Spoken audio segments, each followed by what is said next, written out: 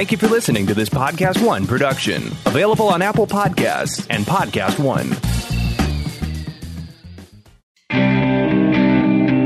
You're listening to the Hazard Ground Podcast, with service members from across the military sharing their stories of combat and survival. And now, here's your host, Mark Zeno.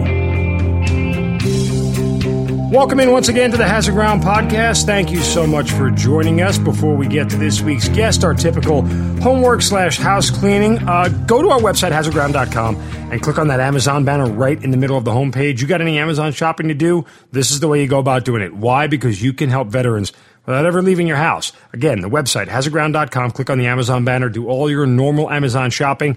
We'll get a percentage of what you spend. We take that percentage, donate it right back to some of the great charities you've heard here on the Hazard Ground. So you're actually helping out vets just by going to our website first and then clicking on the Amazon banner to do your Amazon shopping. Continue to follow us and all the social media sites and get some friends to follow us as well too. Facebook, Twitter, Instagram, at Hazard Ground Podcast. You can't miss us.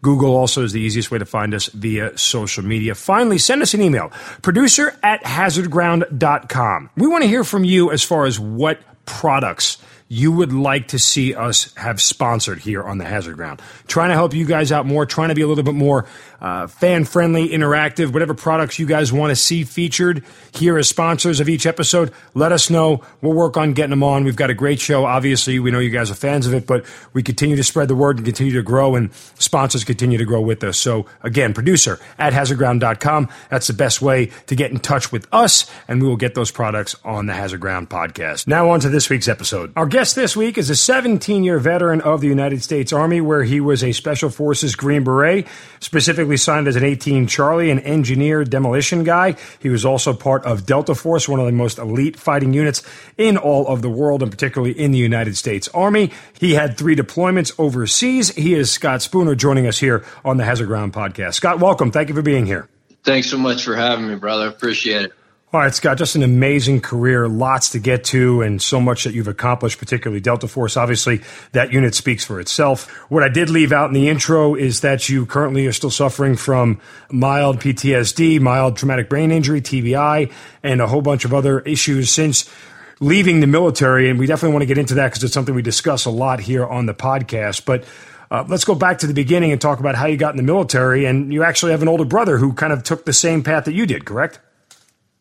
Yeah, for sure. Tom and I grew up down in South Florida, and our inspiration for the military, I can't speak for both of us on this, was an uncle of ours, and he was a Vietnam vet. He had done 3 tours, and we would come up here to, see him in the summertime and just really got a lot of exposure to the paratrooper world.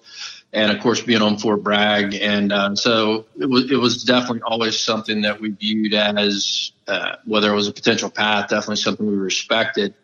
I enlisted at 17, straight out of high school, and that was in 1992.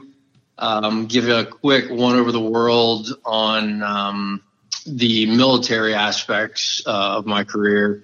Enlisted in 92, was in the infantry, went to 82nd Airborne, spent about 2.5 years there, right out for Special Forces, got selected, went to 18 Charlie course in 96, got my Green Beret in 97, and when I was 22, and then spent 4 years primarily on a pre-fall team and 3rd Special Forces Group, then left there.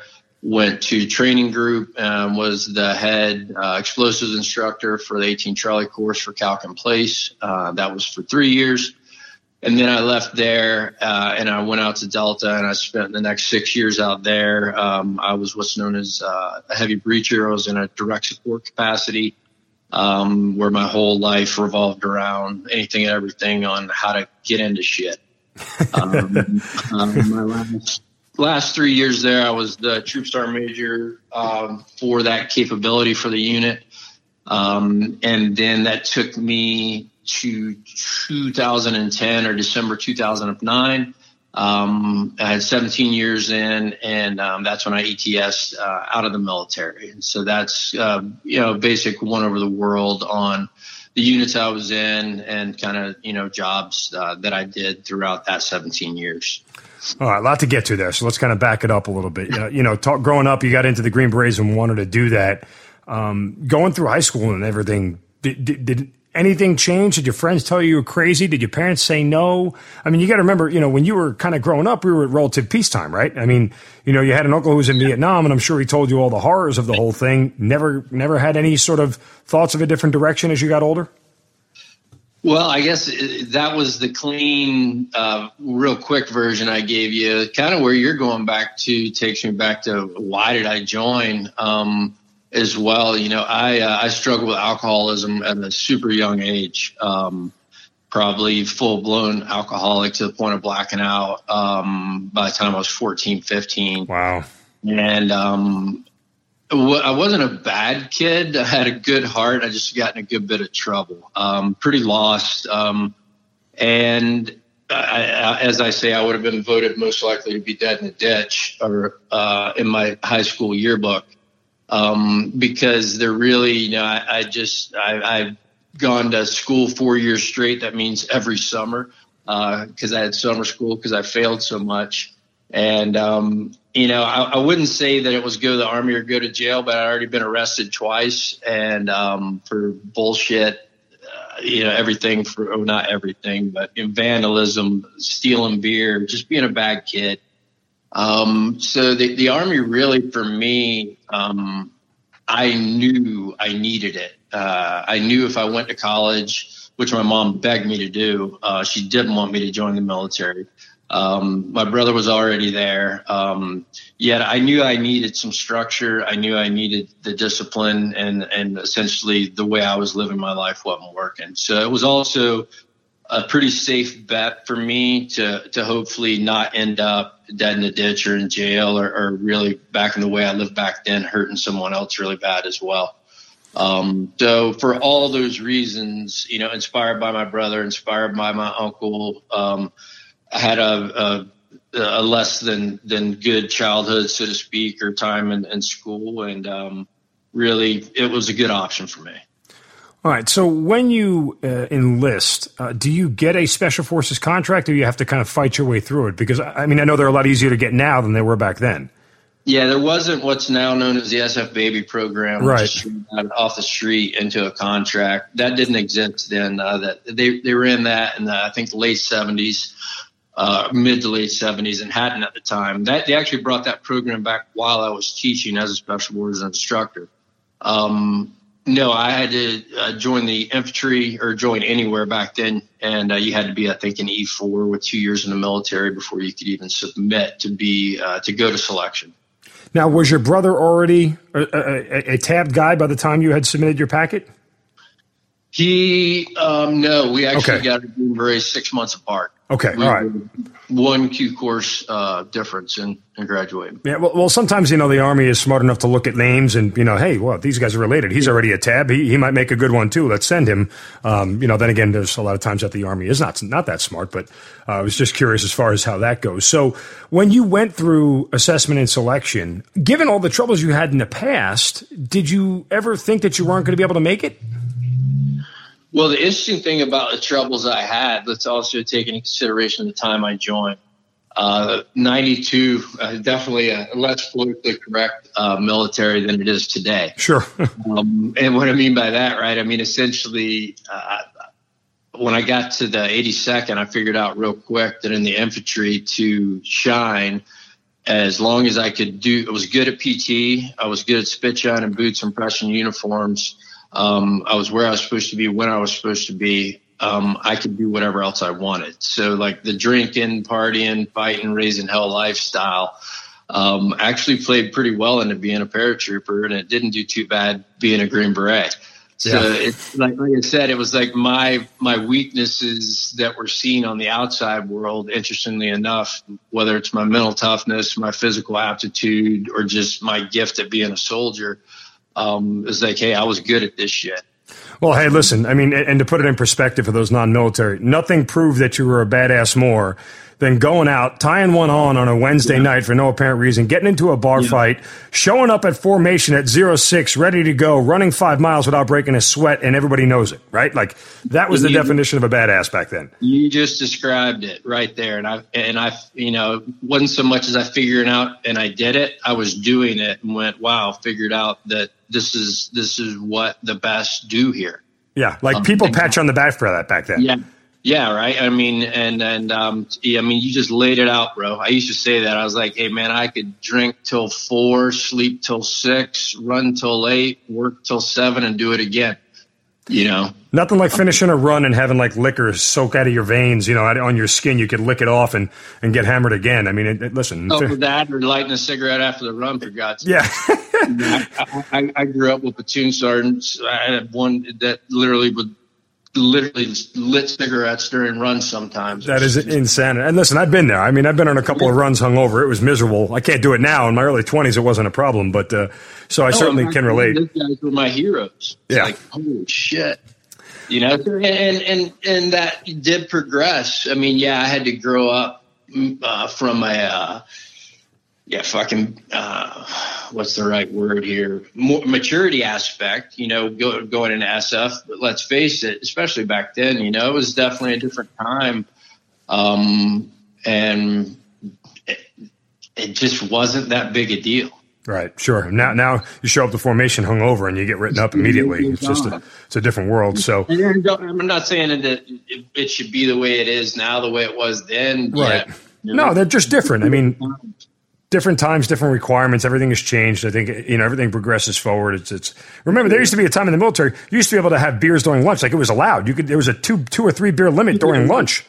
So, I mean, it's, again, just times change. So, all right, when you get to assessment selection, you get through it, you go to the Q course. When you think back about the Q course, what was the toughest part of it for you?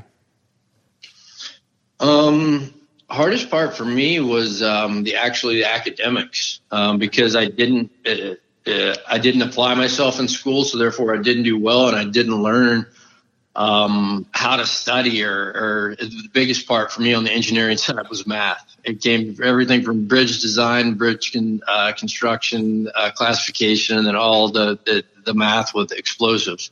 So I essentially had to learn basic algebra and school stuff in the Q course. Wow.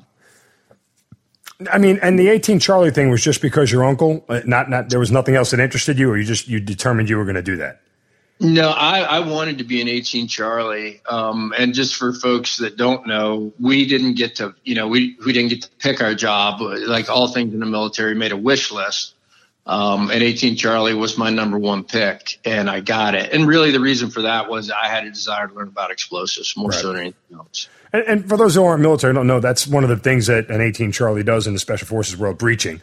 You know, whether there's a door there or some sort of barrier, they find a way to blow through it and keep on moving and do it quickly and effectively. And it's a pretty cool job if you like blowing stuff up. And who doesn't like blowing stuff up? I mean, it's fun from just any standpoint. So yeah, I mean, the old line for 18 Charlie was that we can build you a school or we can blow it up. Yeah, either one. So it's like all basic construction, wiring, everything through demolitions, and then into breaching as well.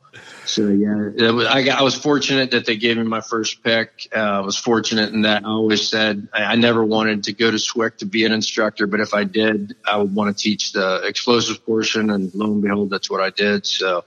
Yeah. And it really parlayed into the rest of my career, which ended up, you know, having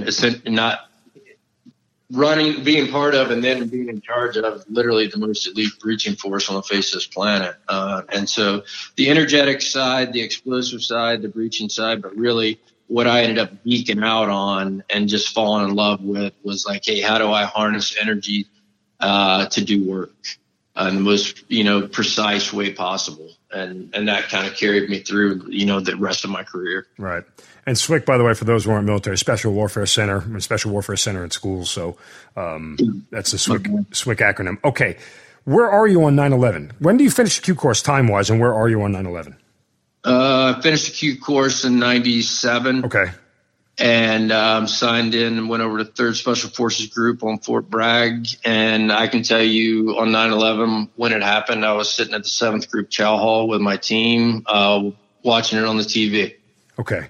To this point, prior to 9/11, had you done any sort of mobilization? Like, there are SF guys all over the world. Had you seen anything, not even combat related, but just operationally related prior to 9/11 in the Special Forces world? Well, back then, like you said, peacetime was primarily JSATs, and what that is essentially how the U.S.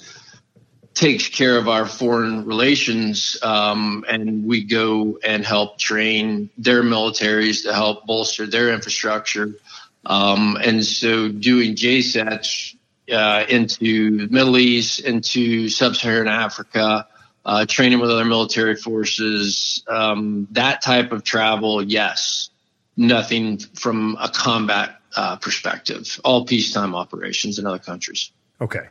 And at what point in time does Delta come in? This is after 9/11 or before? Well, after. This was okay. That's what I thought. After SWCC, so after my instructor time. So. All right.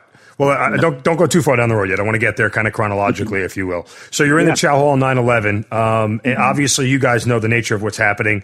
How quickly do you think at that point in time you're getting on a plane to go somewhere? Interestingly enough, I already had orders for my training group. So that was September 11th, and my report date to go be an instructor for a 3-year tour was September 20th. Wow. So I had a different experience emotionally than everyone else sitting around that table. Yeah. Okay, but let me ask you real quick. How did you want that slot? Did you ask for that slot? And being the fact that you had only, been tabbed for 4 years at this point, how do they decide who becomes an instructor and who doesn't? Yeah. So, during peacetime, as a general rule in SF, between probably 4 to 6 years, anywhere from 4 to 6 years, you were going to rotate off a team. Okay. And do something. Now, a real quick story on why that happened. It actually parlays into the best leader I've ever had in my life. It was my team sergeant, a guy by the name of Jim Spratt, who was an SF baby. And part of the reason was I had 4 years on the team, and he knew that I'd be coming up for a SWCC tour anyway. And the other part was he was a great leader, and he saw my alcoholism, he saw my drinking, he saw that I just had started a young family, and I'll never forget, he sat me down and he said, you're going to go get your shit together. You got a lot more potential, and I don't want you to turn into me. And what he meant by that, he said, Scott, I've been doing this, at the time, 25 years. And he says, I got a daughter that won't talk to me. I got a wife that can't stand me, and a bunch of dusty fucking plaques. And he literally, as a strong leader, was like, you need to fucking take a break, and you need to go get your shit together. And so that was a big reason as well, and I trusted him. To the point where you had realized that you were an alcoholic, and a functioning one at that, for all these years. Yeah. Not your brother, not anybody else could have snapped you out of that? No. Well, I mean, as far as my story as it relates to my alcoholism, it started childhood. Dad was an active alcoholic. Brother was an active alcoholic. Your brother, Tom, who was also in the Green Berets with you. Yeah. Okay. And a sniper in Delta Force. Yeah. So real quick, let's move to the good news before I give the story. My dad got sober shortly after my family left. So he's been sober almost 30 years. My brother's been sober almost 27 years, and this summer will be 17 years from me. Well, congratulations. God bless you. That's freaking amazing, man.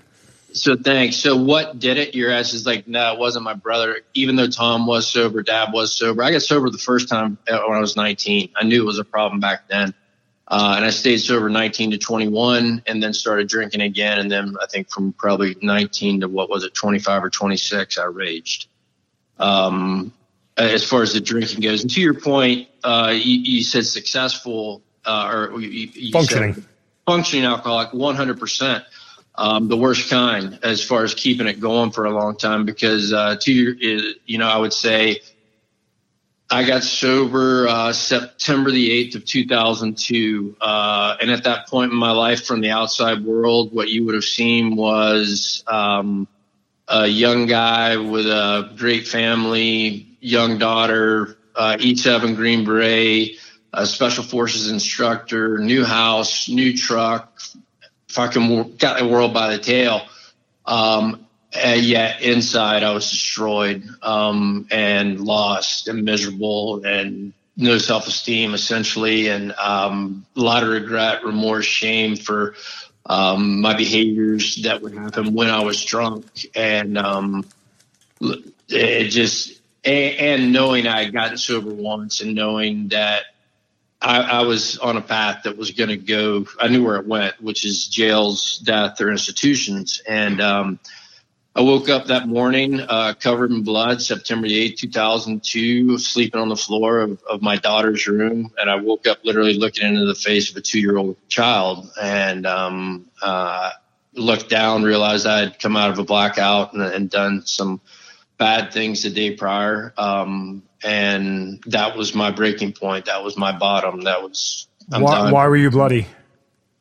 I had, was cleaning some birds. It was on a dove hunt, and I just ended up slashing and cutting my hand, pretty bad.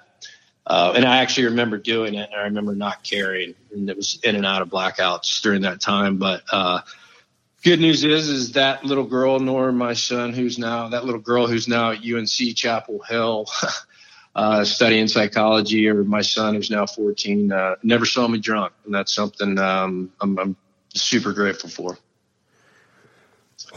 When you wake up in that moment and you realize that this is your rock bottom, how do you know? Because I assume you had low points before. Why was this one different?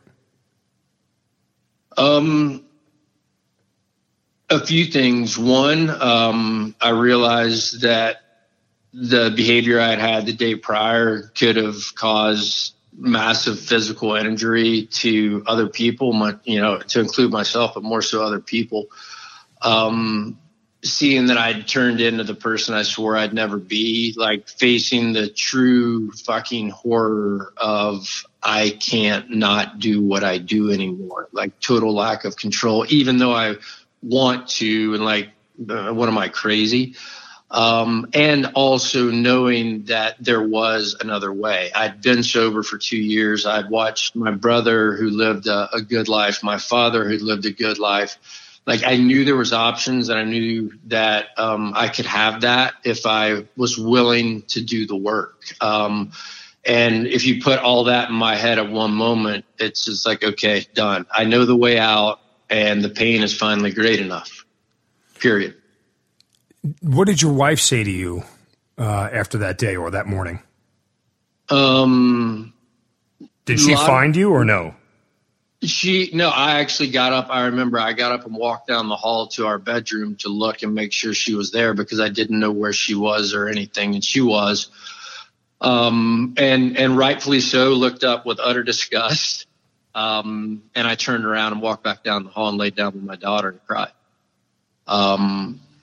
And it wasn't like things got rosy. Trust me, for anyone that's lived with an alcoholic, in destructive form, it doesn't just get better, right? And it didn't. It took a lot of time. And fast forward, that marriage actually ended up ending well into sobriety. So really what that lends itself to was finally getting sober for me. It didn't matter if I kept the marriage. It didn't matter if I kept the job. Nothing else mattered other than I can't live this way because I'm a father. I've got responsibilities. And if I fuck up everything in life, the one thing I'm committed not to is like passing on this absolute beast to these kids. Did anybody else in your chain of command prior to this mentor who told you that you're going to get yourself, straightened up? Did anybody else try? No. And why do you think that is? It was cultural. In my younger years, fighting, raising hell, getting in trouble, it was always swept under the rug because I performed. And then later in life, performance saved me a lot as well. And I really didn't fuck up a lot at work. Right. It was more so at home, in my relationship, I hurt those that love me the most, and I hurt those that I love the most. And the other part is a lot of people, whether they're alcoholics or not, let's face it, drinking is and was very commonplace. So it's tough for people to judge me because they don't want to look at themselves as well. And I'm not saying that everyone was raging like I was or anything, just the general term of why didn't anyone talk about it? Well, it's the same reason why no one talks about PTSD and TBI. They don't want to talk about themselves either. Yeah, well, some of that. Okay, that makes a ton of sense when you put it that way. Okay, so let's fast forward back to, you go to get help, and at the same time you're teaching at the qualification course, and kind of putting everything back together. Yeah. Take me just through day-to-day life. I mean, how difficult are things while you're trying to stay sober and get sober? At the same time, you're trying to prepare, other men for what is the most daunting physical, emotional, mental thing that they're ever going to be challenged with in their life, and that's combat. Yeah. I'd say I was fortunate in that I did choose or I got sober at training group. It's interesting for folks listening. I think the easiest way to describe SWC's like Green Beret College. Cause it's nothing but learning going on at every level. And to your point, there's a massive, I felt that massive responsibility to prepare these guys, for something that I hadn't even done, which was unique as well. Right. And as far as being in combat, but as far as getting sober, I mean, as the old saying went, the only thing that it told me is like, Scott, the only thing you got to do is just one thing. It's like, cool. What's that? It's like, change your whole fucking life. That's the one thing. That's the one thing, all of it. And so luckily I was in a stable work environment, not on a team.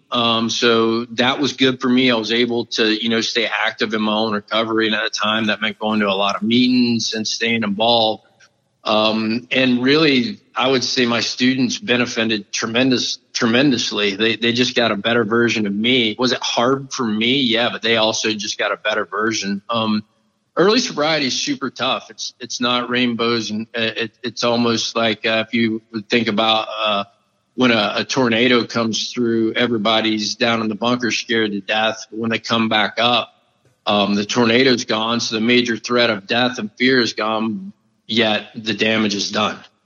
And so that's what getting sober was like, or is like for anyone. For me, it's like, I had to start cleaning up the wreckage of my past. I had to start owning and being responsible for things that, had done, behaviors I had. And so that's a lot of personal life stuff going on during that time. So work was really a great outlet. The process of getting sober is about that wreckage. The tornado's done, the hurricane's through, but cleaning up the mess. And so I spent a lot of time focusing on that.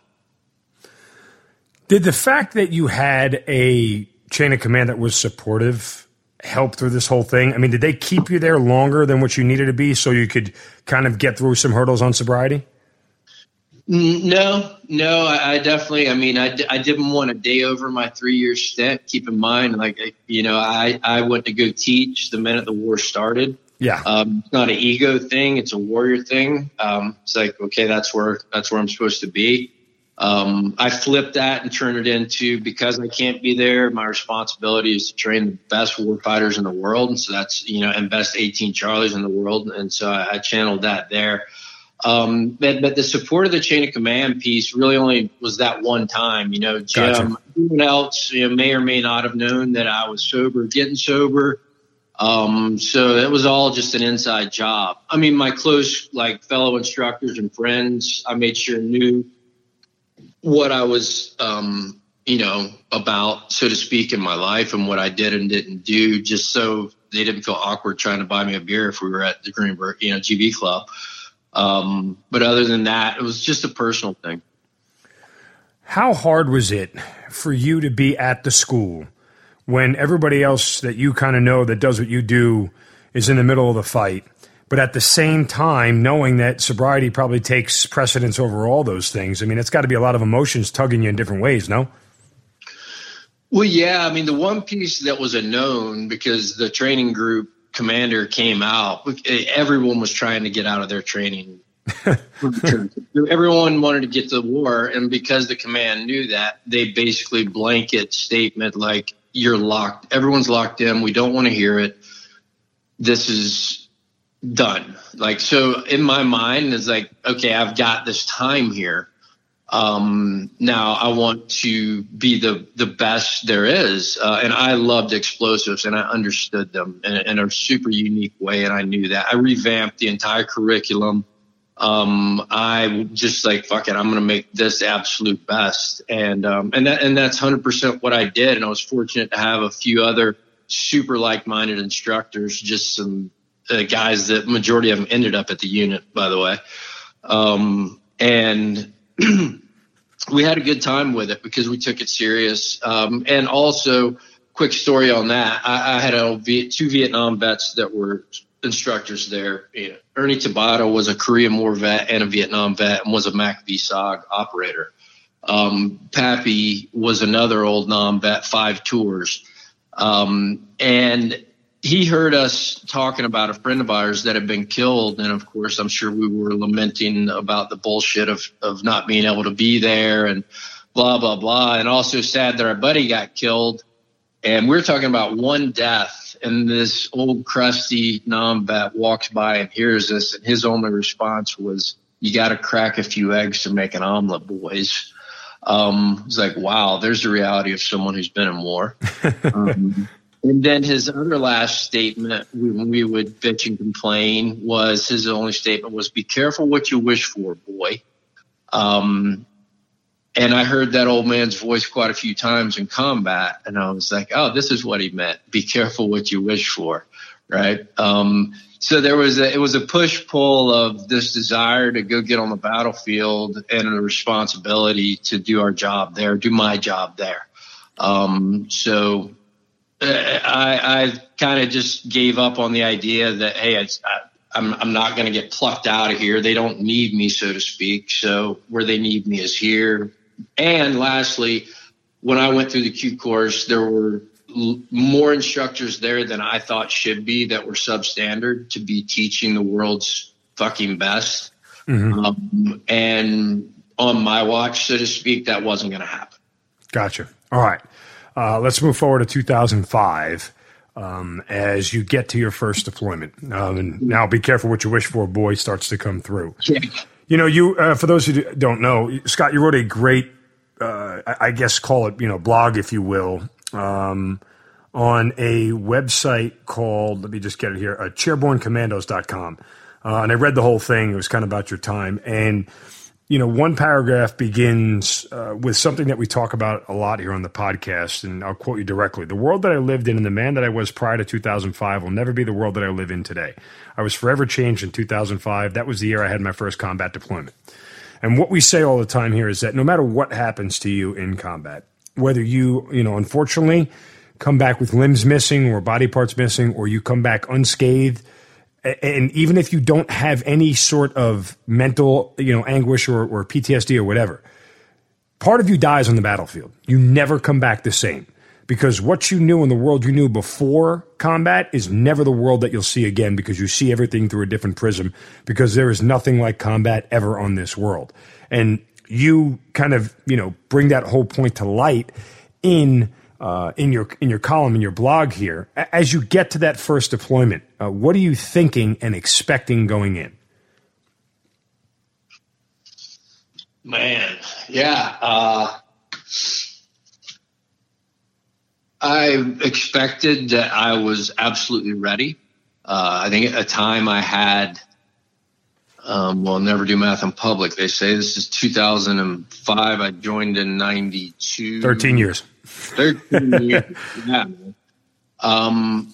I thought I was pretty damn well prepared. I had all of infantry training. I was a Green Beret. I've been through OTC at the unit. I'd done 6 months I was more prepared. Shit, I'm like kids at 18 years old are showing up. I should be good. And I remember the first trip over. I mean, I was absolutely scared shitless and excited beyond belief. I remember sitting on the tailgate of a 47 with a machine gun mounted to the ramp, flying into the green zone to land at the MSS. Like, holy shit, the whole thing was surreal. Yet I hadn't been in combat yet. and to your point, showing up was one thing. And it just had the unfortunate event of my first, really, that one deployment in 05. The easiest way I know to put it is like I experienced everything there was to experience in combat, for me anyways. My list of blocks to check, I checked them all except one, which was get shot. Everything from, every aspect except getting physically injured, I went through in a 120-day period. All right. So just for the sake of the listeners, let's run through the checklist.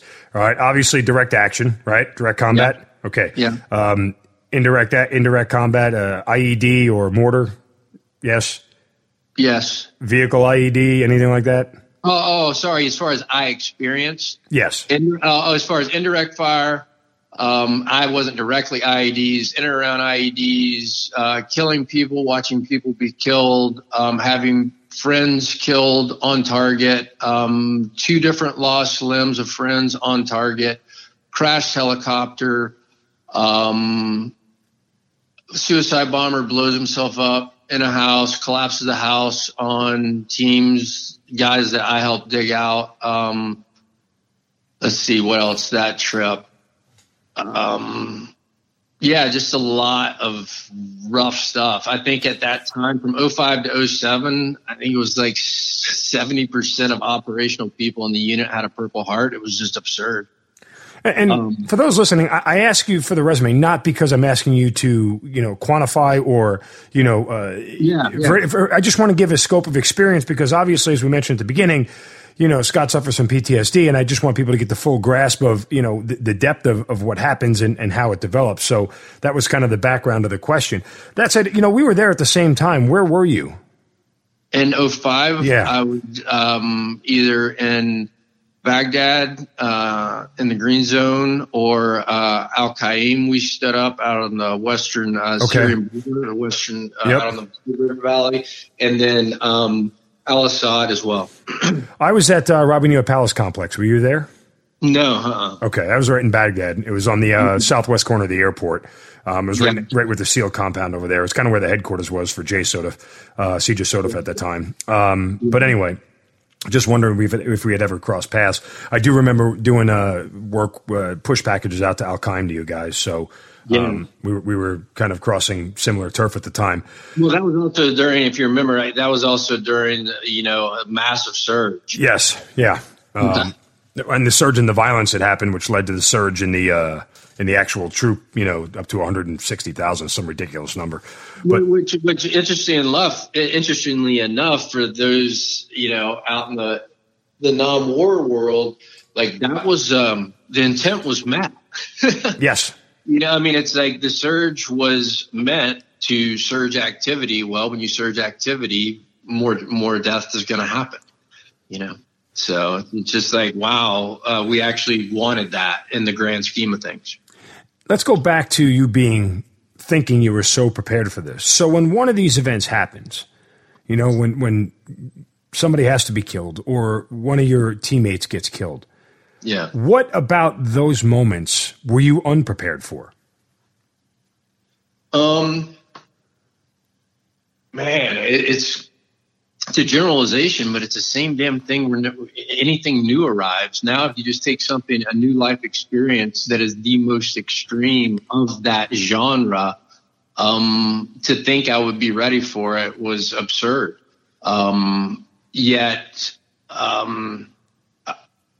Let's just fast forward to the fucking moment of truth.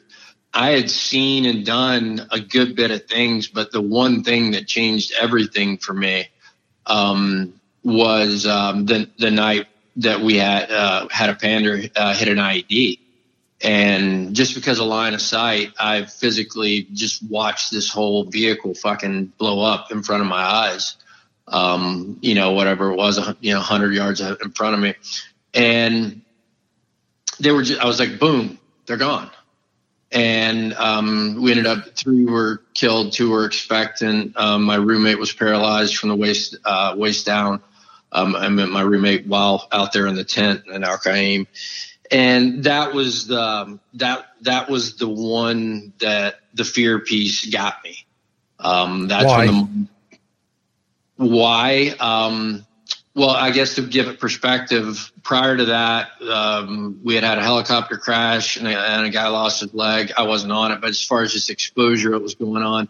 I remember running into a house for the first time with 3 dead guys laying there, who just got shot from outside, and running past them.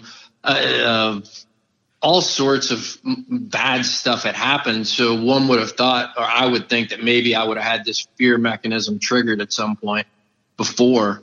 Yeah, it wasn't. And what happened was just pure my mortality. It's like one of the guys that got killed that night had waited to deploy with us. He came over late because he just had a child.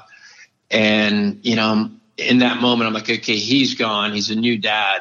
The other guy. And so I just played through, because these were guys who I knew some of their family life. Another guy was, he was an immigrant to the U.S. who was a non-U.S. citizen who had become a citizen, who was triple tabbed, who had lived this American dream. And I had breakfast with him or lunch with him that day. And he had talked about the book he was going to write about his American dream story.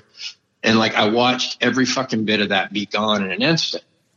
And so for me, I had the ultimate fear, which was I felt like a coward, because I didn't want to die in that moment. I didn't want my kids to grow up without me. I didn't want, at the time, my wife, all the ultimate fears in life I felt at full gravity, which took me to another breaking point. And the good thing was it broke me on the other side. Meaning that I literally had a specific moment of clarity around why I was there, what purpose was in life, what my purpose was in life, and that I had no control over the outcome, only on the fucking what I did. And I dealt with it, put it to bed, and literally to this day, that's gone. I don't fear death. I have a spiritual understanding around it. I understand what I did as a soldier, and I'm grateful for that, that moment. But that was it. I was fucked for about literally 5 minutes of utter disgrace for how I felt. I felt like a coward. I felt like pure word. But I wasn't, and I knew that. And once I dealt with the mental aspect of it, it's trust me, it was a shit show rest of the deployment and the one thereafter as well. But that was just my little moment. When you have that moment and you have to get back into the fight, how difficult was it for you? It wasn't at all. It was literally, it wasn't rage. It was just a choice. It was an understanding. And then here was the understanding was I knew I didn't need to pack my shit up and go home and quit, because no one deserves to have anyone to their left and right that is not 100% fucking committed. Right. And I know that. And because I know that, and that's what I expect from those on my left and right, I either have to figure out how to do that or not. And let's go back to the point we made of how ready was I? On one hand, I told you I should have been the most ready person in the world. And so that is true. And I had to remember that, all these different things, I had to take all macho, all ego, everything, and face the reality of I was nothing but a human that was on a battlefield that was fucking at this moment scared to die. I had to acknowledge that was true. I had to acknowledge that didn't make me a coward. It made me human, and that actually I possess the courage that most don't. And because of that, that's why I'm here. So walk fucking forward. Very powerful stuff. I can remember maybe it was the second firefighter I was in. The first one I didn't have to pull the trigger, but I remember the first time that I had to do it. And you're staring down the sight of your rifle, and it seemed like forever in my head, but I know it was only a split second of real time. But when you acquire the target in your sights, and there was part of me that thought for a split second, I pull this trigger, I'll never be the same again. You recognize that moment as it happens. And then quickly it's, well, them or me. And, and in the matter of a split second, you make the decision and you go forward and you kind of forget about it. But those things kind of stay with you and they come back to you. And it is repetitive. And sometimes it's hard for it to get away from it that you did the right thing, or you were wrong in the moment for hesitating, or you were wrong in the moment for feeling what you're feeling. When you say that you were able to admit it and reconcile it, how did you do that? Man, to me, it's almost inexplicable. It's such an inside job. I mean, that's a spiritual, emotional, like, deep thing. So I don't know how, other than it was a culmination of everything I've said. It's like I have the training. I was there. I know I'm a warrior. I've been on this path my whole life. I still am. So I just did it. And I'd like to use your story to bring up another point. I don't know how you feel about this, but it's interesting when I talk to folks, especially around the PTSD aspect of it, because the common assumption from the private sector is that we have, I'll keep this all about me. I don't want to put anything on you. No, go ahead. We can have a conversation about it. I would have psychological disorders or issues from the killing, from the war, this, that. It's like, for me, it's like, no, that shit is just part of the game. Anybody that showed up there with a gun trying to kill me did the same thing I did. I showed up there with a gun trying to kill them. What happens to me or them, we both signed up for. It's everything else around combat that is the spiritual debilitating aspects of back to my life was never the same after 2005. Your life was never the same. And for me, I'll say it's because I experienced the absolute utter fucking underbelly of humanity. And the rest of the world hasn't been to combat. So for me, to this date, because to your point, I can recall with great clarity the first time I went from that selector switch, unconscious act of fire, to fucking thinking I only shot 4 times, to actually counting rounds that night out of curiosity. It was like, I shot 12 fucking times. Jesus Christ, you can shoot fast when I'm scared. It really fucking fast, you know. I never did that. I never bothered to count the rounds. I never even thought to do it. I just did it the one time, the first time, and it's because I knew I didn't shoot anymore that night. But it makes me wonder why. And you bring it up, it just kind of hit me. I never did that. I don't know how many I shot. I couldn't even tell you. I just wanted to see if curiosity is like, how many times did I think I shot? And I thought it was like 3 or 4, and it was 12. I was like, God, I'm working that. You know. And, it's a weird. I don't know why. It just struck me. I don't know why. It's like pouring out of me right now. I'm really trying to think back to how many times I pulled. I can't even remember. I wish I would have counted now. Well, and it's just the fog of war, so to speak. But also, you know, I want to make it to me. It's like, hey, I don't bring that up as like, oh, I'm cool. I shot 12 times. No, not at all. Yeah. No, you know, it's you know, it's like everything changes. And the one thing that I still would have gone, I feel certain you still would have gone. Yet no one, you know, ever put it to me in a way like, hey, when you come back, nothing's going to be the same. Right. And it's because it's a new set of glasses that I have on and those glasses, that's my perception. The way I see the world will never be the same. Normal is new. Normal is relative, and it's new normal. It's a fantasy. It's a fairy tale. People say, hey, when is he going to get back to the way he used to be? When am I? For me to say that, it's the biggest pipe dream.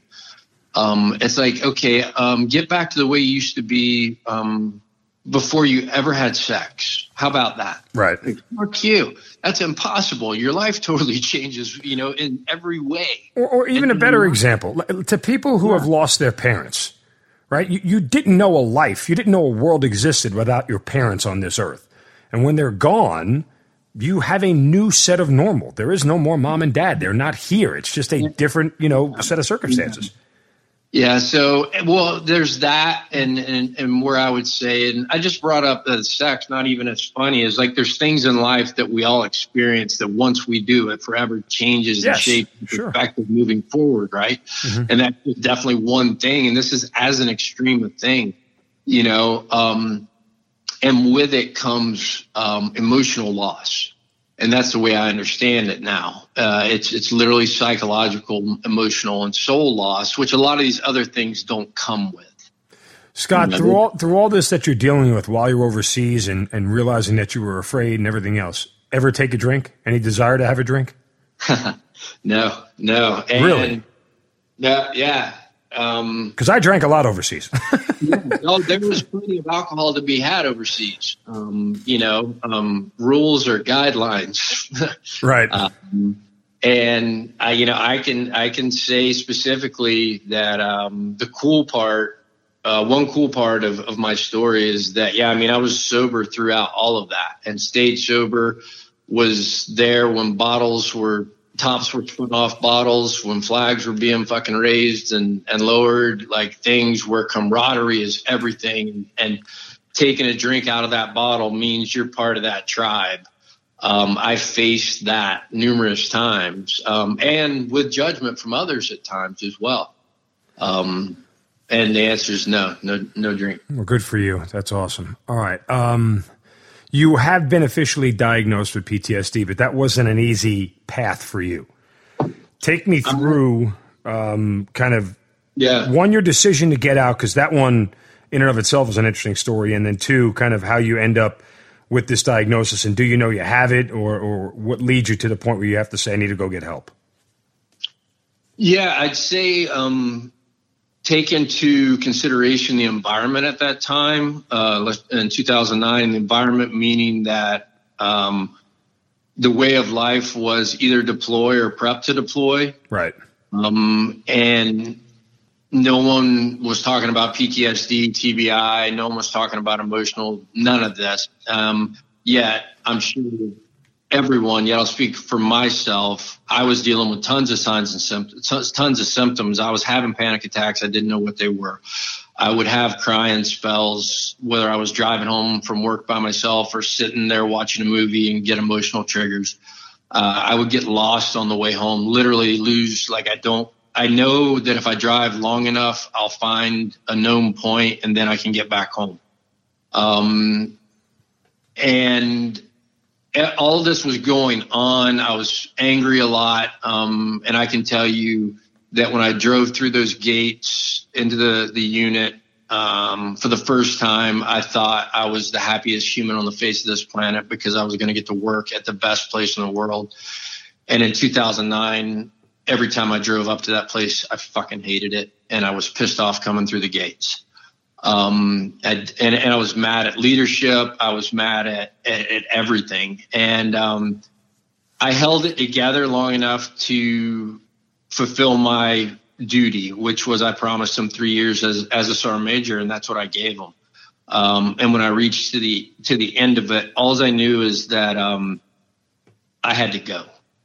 I coupled that with the true statement that I always wanted to be an entrepreneur. And I've always thought that Special Forces unit, any special operations organization in the military is for the entrepreneurs of the military because there's less rules, there's, more creativity. And that's the entrepreneur in me. So if you couple my desire to go be an entrepreneur with the fact that I was essentially losing my mind, that's why I left. I wasn't diagnosed. I just ETS'd. And after I got out, it was actually a guy from the CARE Coalition, Mark Boyette, who has done amazing things, for the special operations world down in Tampa, as an advocate, because he knew my brother, got to know me. And he asked me, he's like, so what's your diagnosis when you left? And I'm like, what diagnosis? And he's like, you didn't get any tests. I'm like, no. He's like, nothing. No. He's like, okay, hit pause. He's like, you're going to go get tested for PTSD. And I did literally like the comprehensive civilian doctor, you name it, 20 hours worth of testing. And it was like, hey, and I was diagnosed with chronic and severe PTSD in probably I think January, February of 2010. A few months after I got out, and was pissed off about it. I didn't want to face it. I didn't want to admit it. And I sat on it for probably about a year. When I got out, although they didn't diagnose me with chronic and severe PTSD, the military did diagnose me with fibromyalgia, chronic fatigue, chronic prostatitis. I was on antidepressants. I was on sleeping pills. I was on muscle relaxers and anti-inflammatories. I was taking 12 to 15 pills a day. Good old VA prescriptions, huh? Oh, yeah. And it's their solution for everything. And I had no emotions. You could have walked up and fucking killed a puppy in front of me, and I would have been like, that's interesting, because I was just flat. Absolutely flat deadline from all the meds I was on.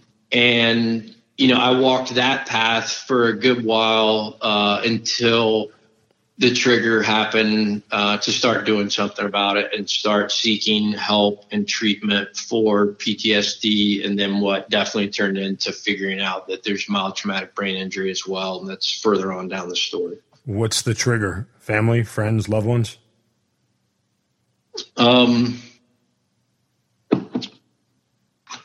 Veteran suicide.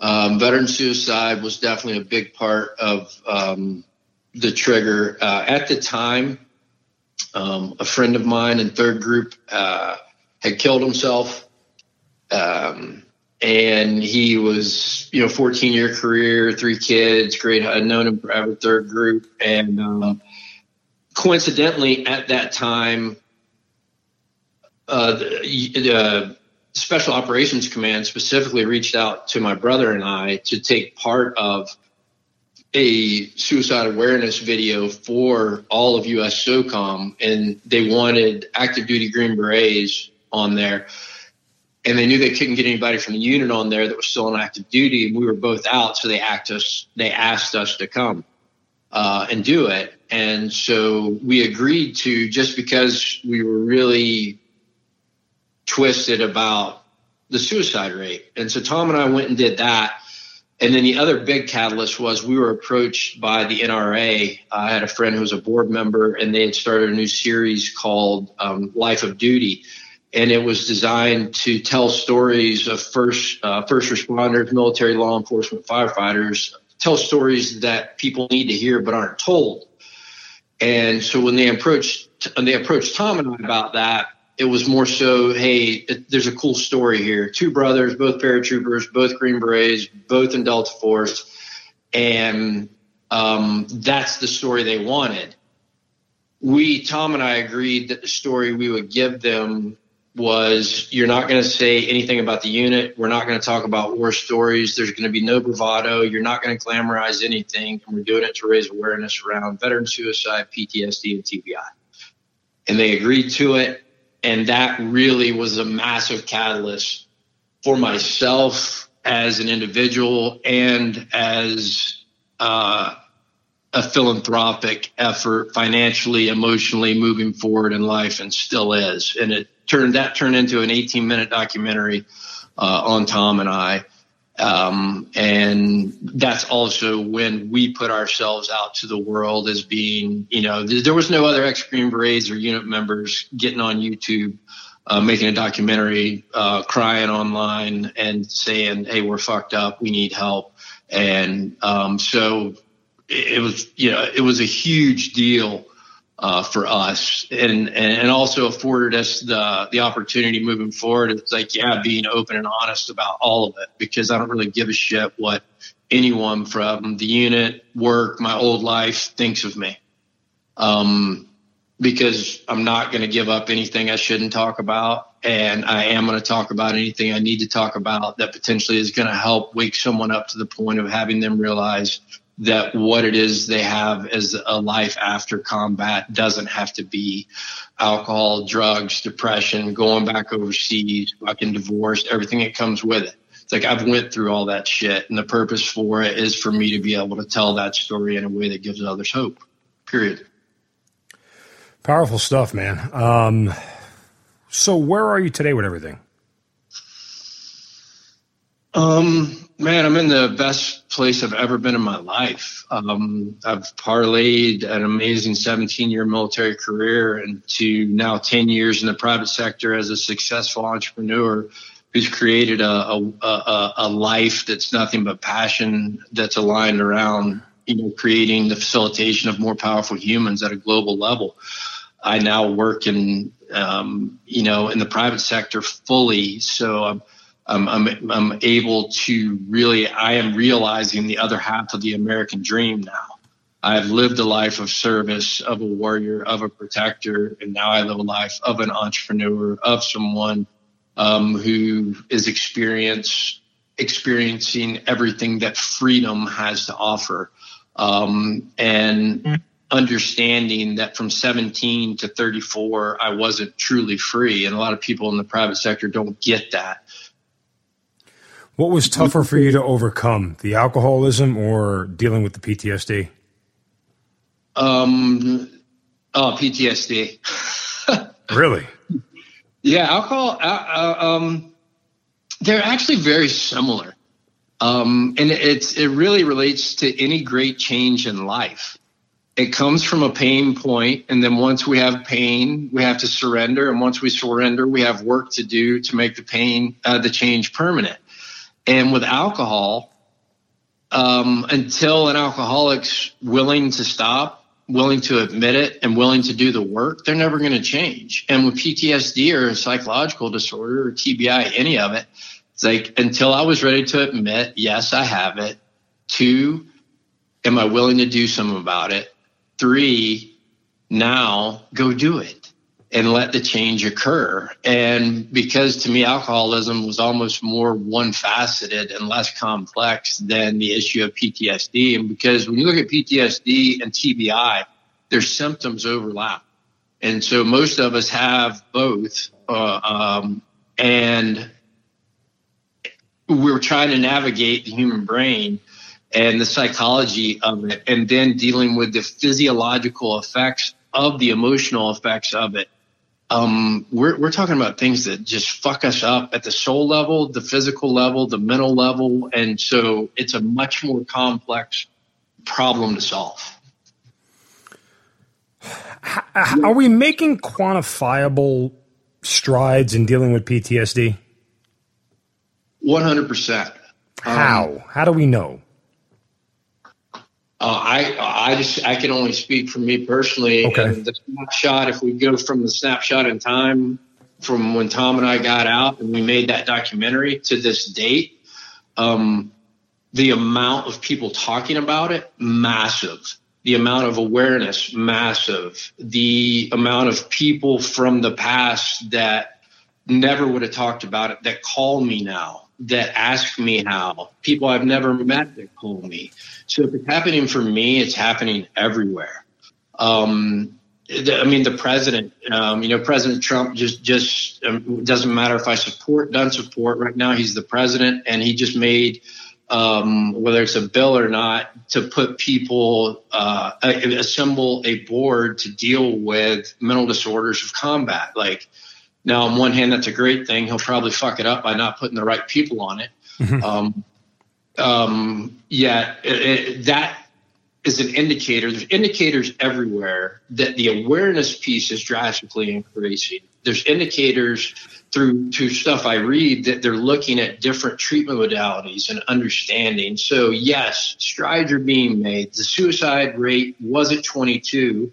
And if you believe stats, it's dropped, I think, to 20.5 or 1, right? So that's a massive reduction at scale on a daily basis, right? So, yeah, we're making strides 100% at every level. When you kind of look back at the years, do you feel like you wasted years? Do you feel like you missed out on anything? I don't want to use the word regret because you're a product of your experiences. Maybe you do regret some things, but is there anything you do differently? No. And to your statement, I absolutely have a belief that regret serves zero purpose. It's not in my vocabulary. I have gratitude for every aspect of it to the best of my ability. And that's a truthful statement. I mean, there's some days I'm still pissed off about certain things that happen. Yet I know that that's just a human emotion. And then it's like, cool, what did I learn from it? And how did it help shape me, or what do I need to share about it? So no, zero. I'd do it all again. We've mentioned your brother a few times here, and, full disclosure, he was supposed to join us. We were going to do a tandem deal, but how much of him in your life dealing with a lot of the same things has been instrumental in helping you overcome some of the challenges in front of you? I mean, Tom's role in my life has been instrumental in many ways and still is. Specifically, he was an inspiration in sobriety. Definitely a massive inspiration in sobriety of what was possible. He showed me what living sober, not just not drinking, right, but living a sober, purpose-driven, faith-based life, just being a better human. So he showed me what that looked like. In the military, Tom is absolutely one of the most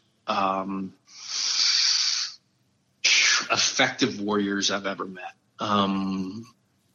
in every aspect. I mean, his career is second to few for everything he accomplished. So he was an inspiration there. The PTSD side, we definitely inspire one another. And what I mean by that, right? No two of us have the same experience, and none of us can get in the head of the other and understand emotionally what the other person went through. So it's really, with he and I, we're great sounding boards for one another. We don't claim to know how each other feels, yet we accept one another wholly. So the beauty of our relationship, a lot of people don't have, is being two veterans, two warriors that also have brotherhood. So big help on both sides. What haunts you more, alcoholism or PTSD?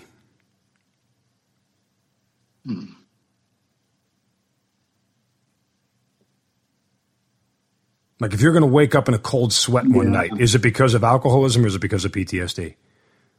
PTSD. If you're going to have a moment of weakness, is it something PTSD related or alcoholism related? PTSD. And I'm not asking, forgive me, I'm not asking you to compare the two of them. I'm trying to get a grasp of an understanding of, because these are things like, generally, even though you may be, quote, cured, you still live with it every day. No, you can't escape it, right? I mean, you don't say, "Hey, I'm a cured alcoholic." I mean, you are a recovering alcoholic. You're still recovering, right? So to that end, you still deal with this stuff, right? Well, that actually depends on who you talk to. Okay. I choose to make the statement that I am a recovered alcoholic. Okay. That means what I've recovered from is a hopeless state of mind and body. I have a choice to drink or to not to drink now. Before that, I didn't have a choice. I had to drink because, that's the whole alcoholism aspect. But no, to me, and the reason I can say that is because you can put a drink of alcohol in front of me and I go, I don't want it. So I don't deal with that anymore. So, and the wreckage of that, I cleaned up that past long ago. I said, I'm sorry for that stuff.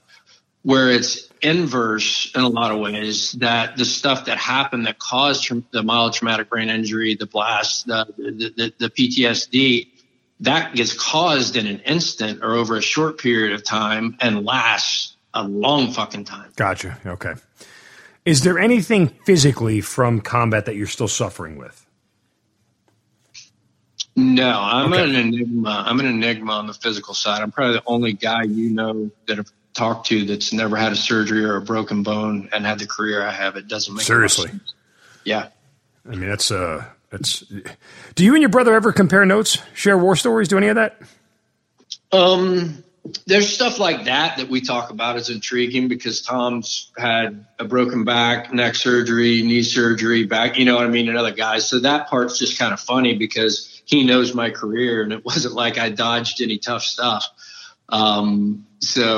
And no, there's never a comparison. Combat stories, funny stories. The cool thing about Tom and I is, we shared so much, but we were never side by side. So, I never had any of these experiences together. So when he tells stories, it's no different than when you hear it. I'm hearing it for the first time too. So it's kind of cool, So we spend a lot of time telling stories and whatnot, but. When you look back on your military career, would you say it's the best thing you've ever done, worst thing you've ever done? How do you characterize it? My military career absolutely provided me with the experience, ultimately rich and extreme experience of both high and low, that less than a handful of people on the face of this planet, right, will get to experience. And because of that, it has helped facilitate the success I have in the private and the rest of my life, but primarily in the private sector.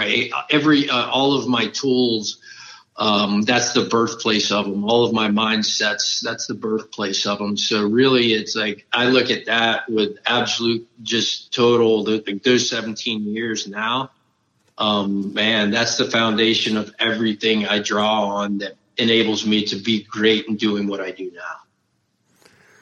Well, Scott, look, I mean, I don't even know how to encapsulate 17 plus years and where you are today and sort of put an effective ribbon on it, so to speak. But, you know, I mean, the message that you're sending out now, more than anything, maybe some of your most important work and all the challenges you've had to overcome. I think if it gets you to this point, then, you know, from the standpoint of thanking you, I'm glad you are where you are now. But certainly I am personally happy for you to have overcome all the demons that you've dealt with and be able to stand here today and be a better person for it and make others better around you for it. Yeah, man, I appreciate it very much. And I don't know if that's what you're giving me, but I'll take this opportunity to put a bow on it, so to speak.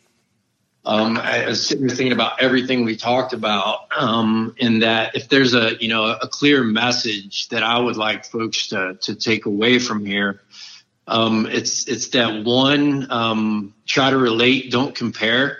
And that's at the military. So if you're a veteran, relate to anything I said, don't compare yourself. We all have our own individual stories and we're all more similar than we are different.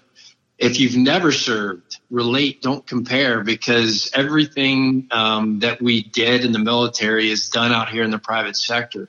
And by the way, struggle is struggle and pain is pain and trauma is trauma. So there's a lot of themes around what it takes to wake up to the fact that something needs to change in life, and then what the grit that it takes to move forward, and that, all things are possible, really.